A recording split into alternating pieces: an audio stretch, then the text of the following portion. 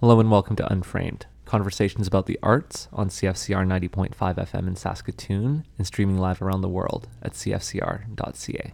I'm your host, Michael Peterson. With me tonight is Natasha Tchaikovsky, guest curator for Beyond the Barrier of Sound and Soon of Light, which is showing at AKA from September 16th to October 22nd, with an opening this Friday at 8 p.m. Thanks for joining me, Natasha. Thanks for having me. So this exhibition's talking about disappearance and sort of the traces that the disappeared leave behind, to my understanding. Mm-hmm. Could you just tell us a bit about how this came about?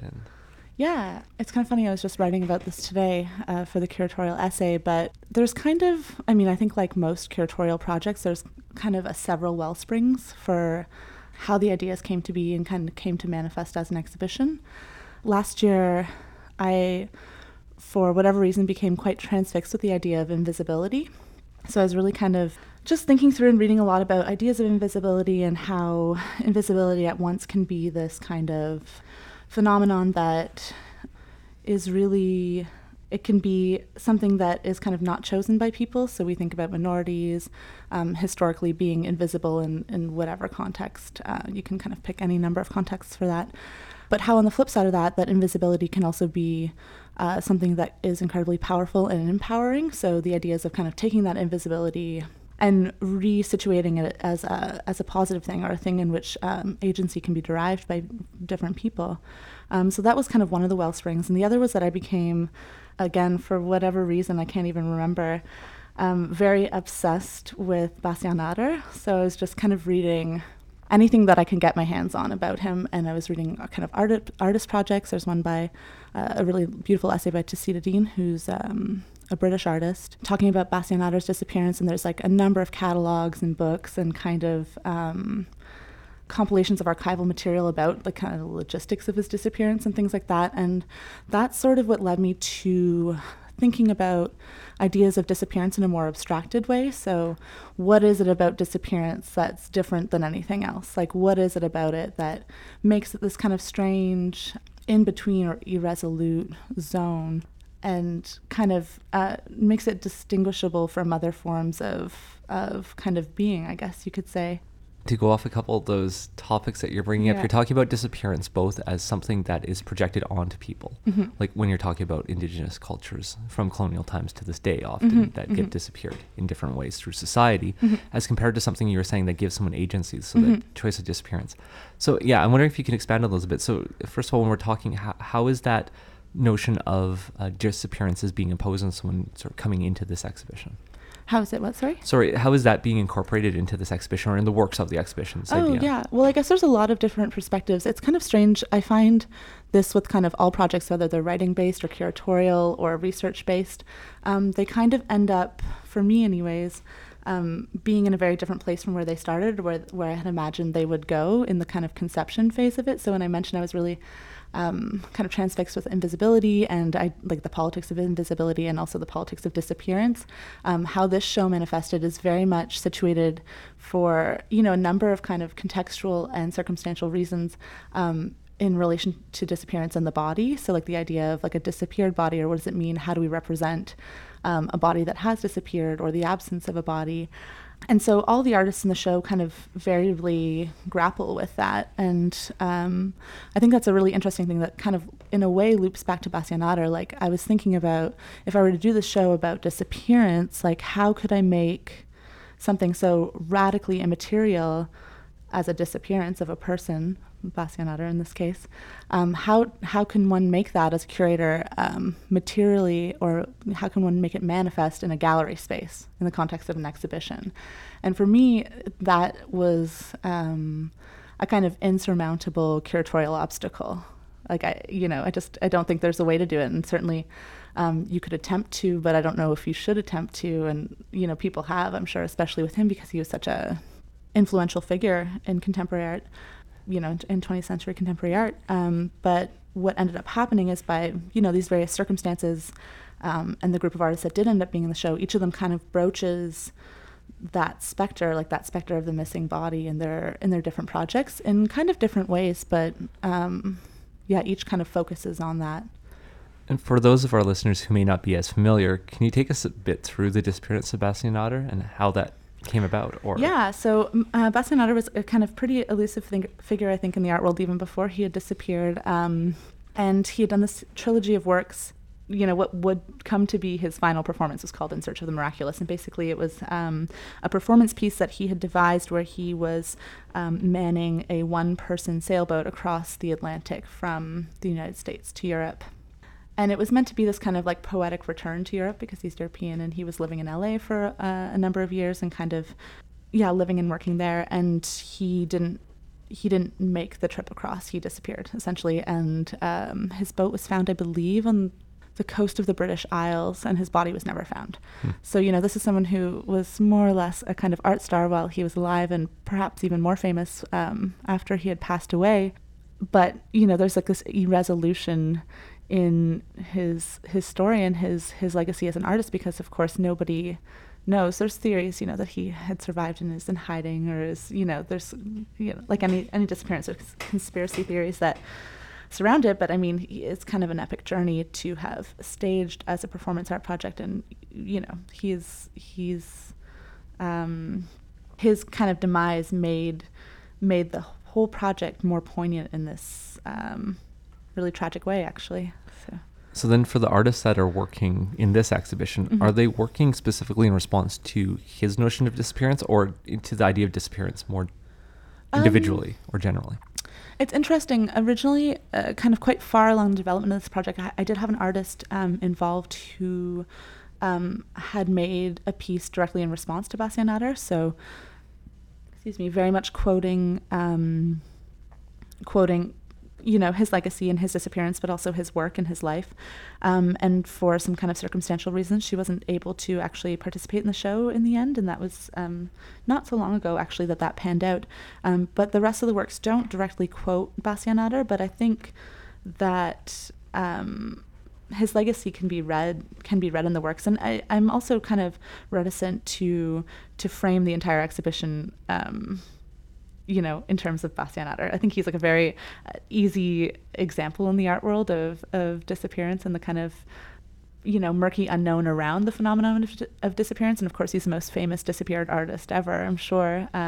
Perhaps not the most famous disappeared person, but certainly up there.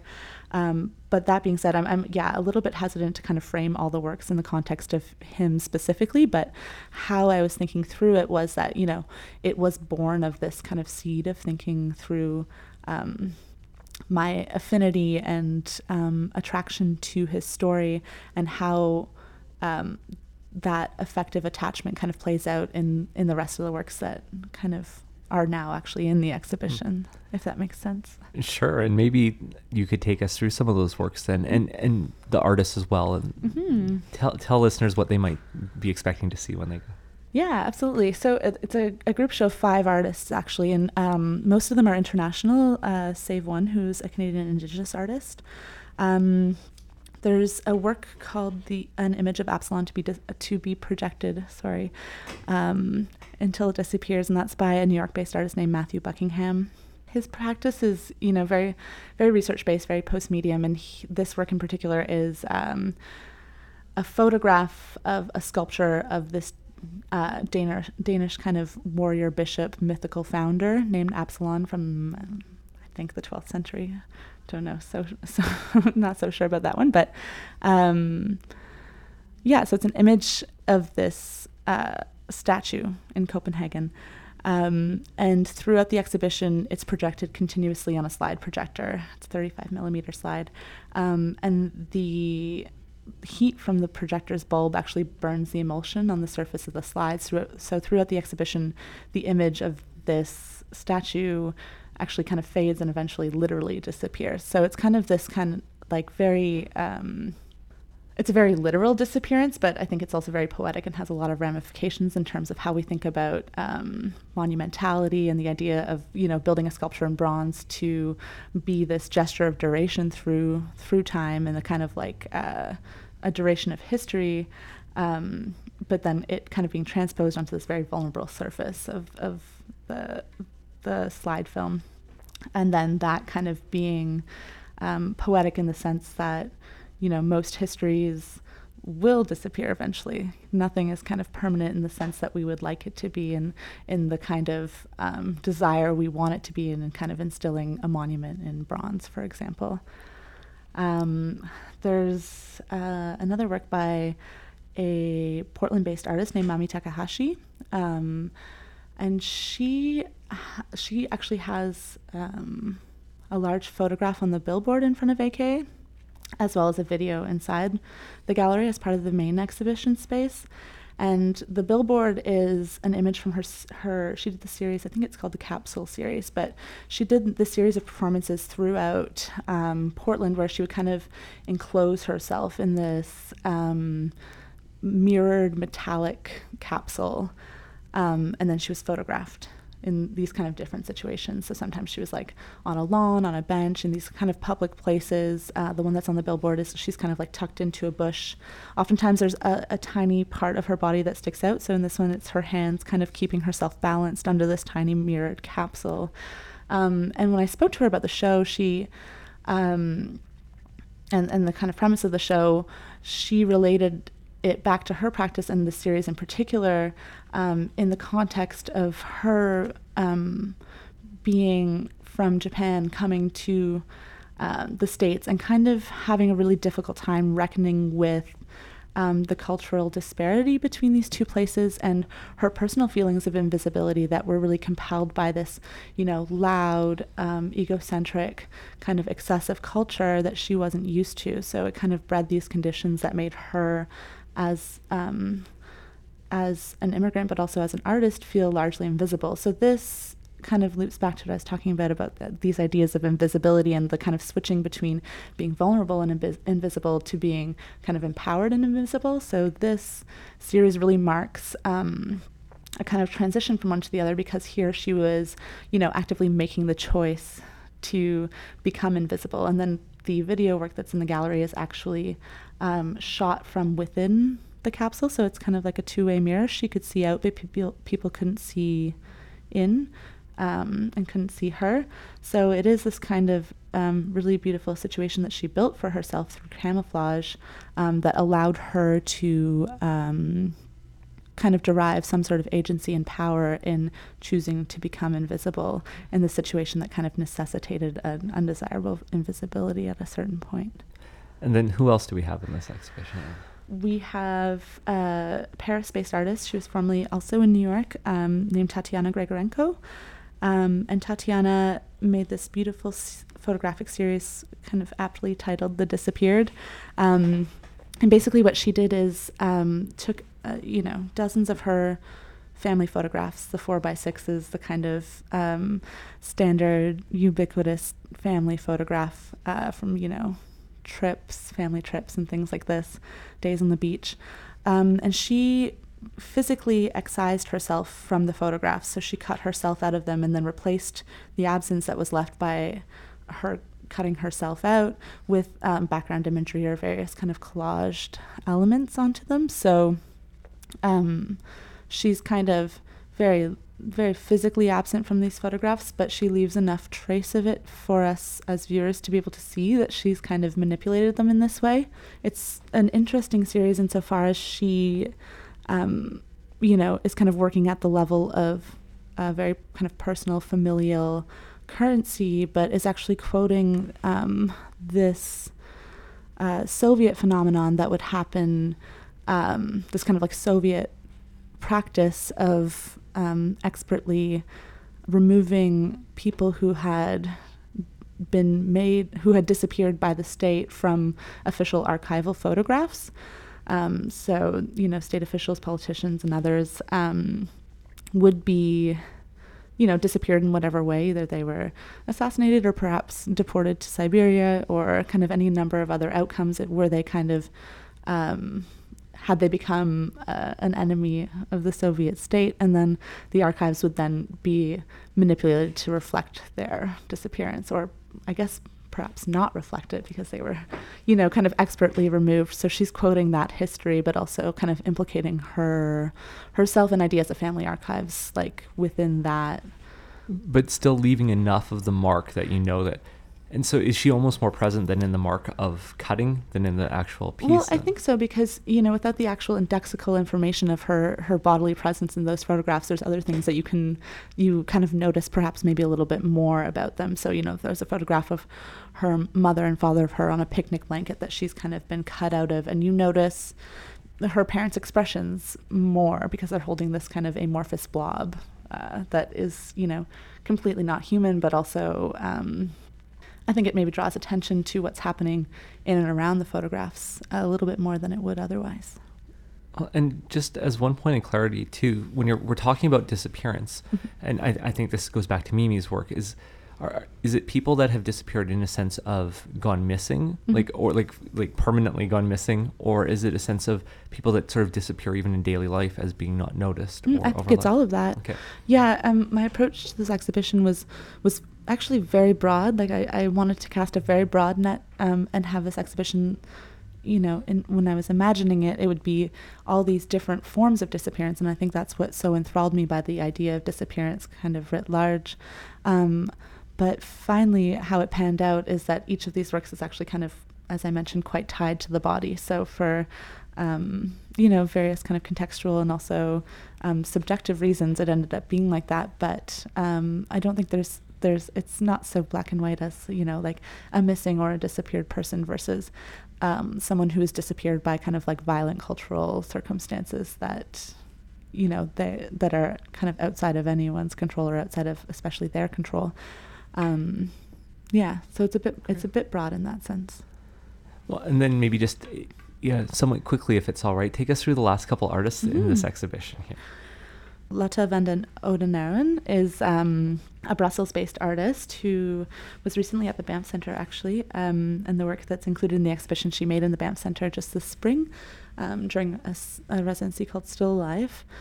And Lotte's work was something that I had wanted to, or that I was kind of interested in considering in the context of this exhibition kind of far before this work was made, because she's very interested in ephemerality. So her practice is very ephemeral based and is kind of about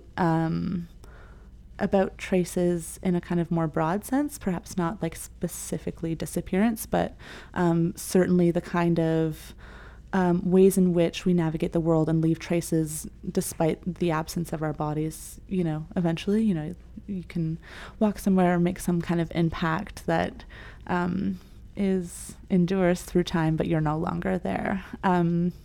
So her work is a photograph that was taken, I don't think it was taken in Banff, but it was close to Banff. And she found this really beautiful rock that's kind of completely overtaken by this really beautiful rusty orange lichen moss.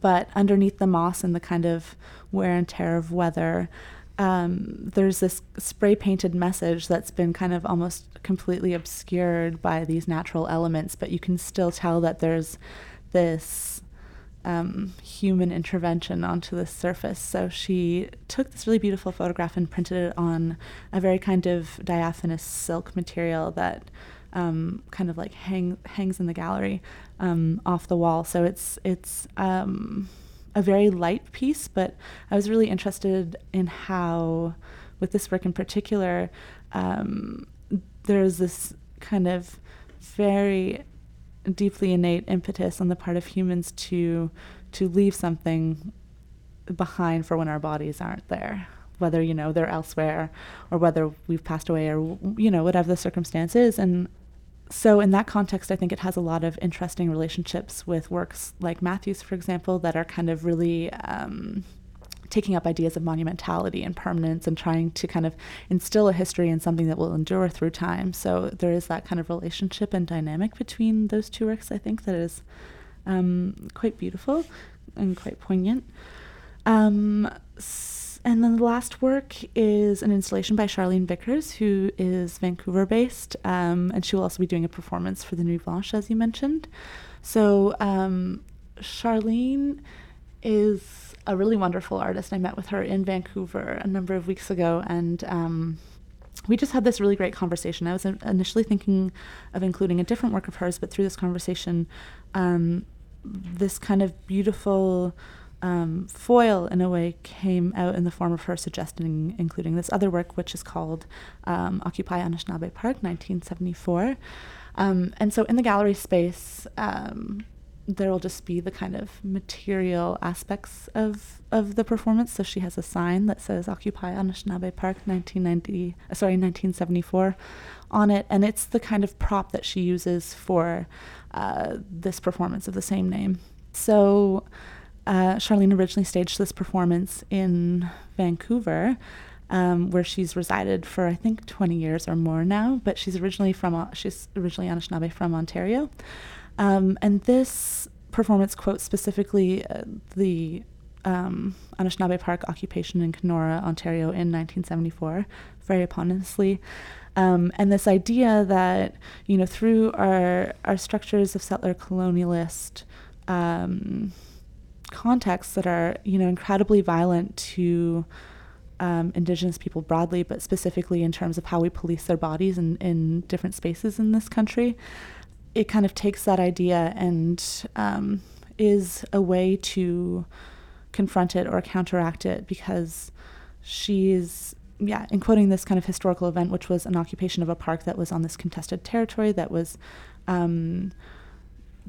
being abused by the government of Ontario. In taking the sign and kind of walking it through various parks in Vancouver, she was essentially reinserting herself into these spaces that have traditionally kind of made Indigenous bodies, made it necessary for them to disappear, for them not to occupy these spaces anymore. So in a way, she's kind of doing the opposite of what everyone else in the exhibition is doing. So, the other works are kind of concerned with the traces or the ways in which we can see an absent body. But with Charlene's work, what's actually happening is that she's kind of very literally reinserting her body into places in which it's kind of been violently expelled. And in the context of Vancouver, which is also kind of an interesting and very complicated political history, because of course Vancouver is unceded territory. So she will do that performance, or an iteration of that performance, here in Saskatoon, which I think kind of further complicates and provides interesting kind of political ramifications for the kind of legacy of this performance. So, and that performance then, as you mentioned, is taking place during Nuit Blanche. Yeah. And I'm just wondering, there's a lot of politics around someone of Indigenous descent coming and performing in a space that isn't where they're necessarily from. And so she's performing a work that was originally from Ontario that she created in Vancouver, but now performing in Saskatoon. So I'm wondering if you can talk a little about that sort of political discourse, or... it's a very weighty and very complex political discourse, of course, as kind of anything pan-Canadian in terms of Indigenous politics is. The way that I kind of understood it is that taking this performance to different locations throughout Canada, she's really, she's very much collapsing, or maybe perhaps not collapsing, that's not the best way to say it, but she's creating these bridges amongst different Indigenous communities and kind of speaking to the shared experience of colonialism that people across Canada and also across other places in the world, in North America, in South America, in the Arctic, are kind of having this unified shared experience of colonialism. And of course, everyone experiences it differently, and there's very specific histories in each of these places. But for her to kind of be kind of reinserting herself into these various contexts, I think is an incredibly powerful proposition, actually. So, traversing Canada, which is expansive, and, not even many people are able to do it. It's, there's not so much horizontal mobility in Canada. I think is a really interesting proposition. But we'll have to see how it goes as well, because you never know with performance. Of course. Well, thank you for giving some detail about that exhibition, and we just have a couple minutes left, but I'm wondering if we might just talk briefly sort of about the path that's brought you here. I know you've worked at the Banff Centre, and you're currently at a gallery in Calgary. I wonder if you might just sort of, it's always, and I guess your connection to probably original connection, or maybe I'm wrong about this, but to Saskatoon is through Alison Cooley, in that you co-curated an exhibition that won the Middlebrook Prize for Young Curators with Alison in 2014. And so I wonder if you might talk a bit about just your path to this point. Yeah, absolutely. Alison's a dear friend of mine from grad school, and although I've never been to Saskatoon with her at the same time as her, I kind of oftentimes think of her when I'm here because she was the kind of one person I had met in my adult life that was from Saskatoon before kind of coming here as an adult. But actually, Alison and I are working on a project right now in Calgary, so it's nice to be able to collaborate with her again.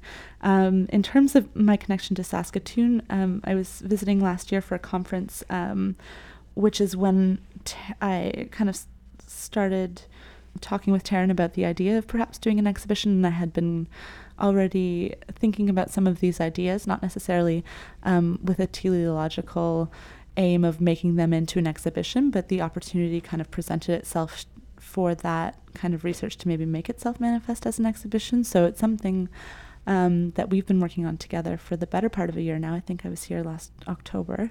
That's kind of what brought me here. Well, and yourself, you were at the Banff Centre, is that correct, until fairly recently? So, and was this on a residency or?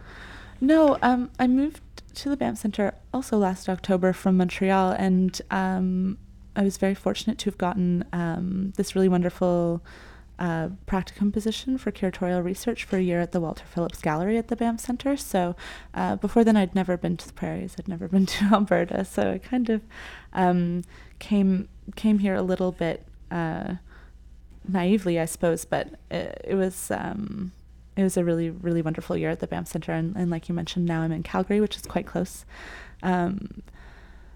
It was kind of a bit of a meandering path that led me here, but one that's been kind of very beautiful nonetheless. And at Untitled Art Society now, because I think it's always a challenge, for young curators to sort of build that career and move into that artist-run space. So, but obviously one that's starting to work out well for you there. Yeah, it's been good so far. It's very different. The Banff Centre is a kind of colossal institution, and at Untitled, it's complete opposite. I have a lot of agency, but I'm also the only kind of full-time staff member. So right, there's some other challenges. Yeah, absolutely. Well, again, the opening for this exhibition is tomorrow night, Friday, September 16th at 8 p.m. at AKA.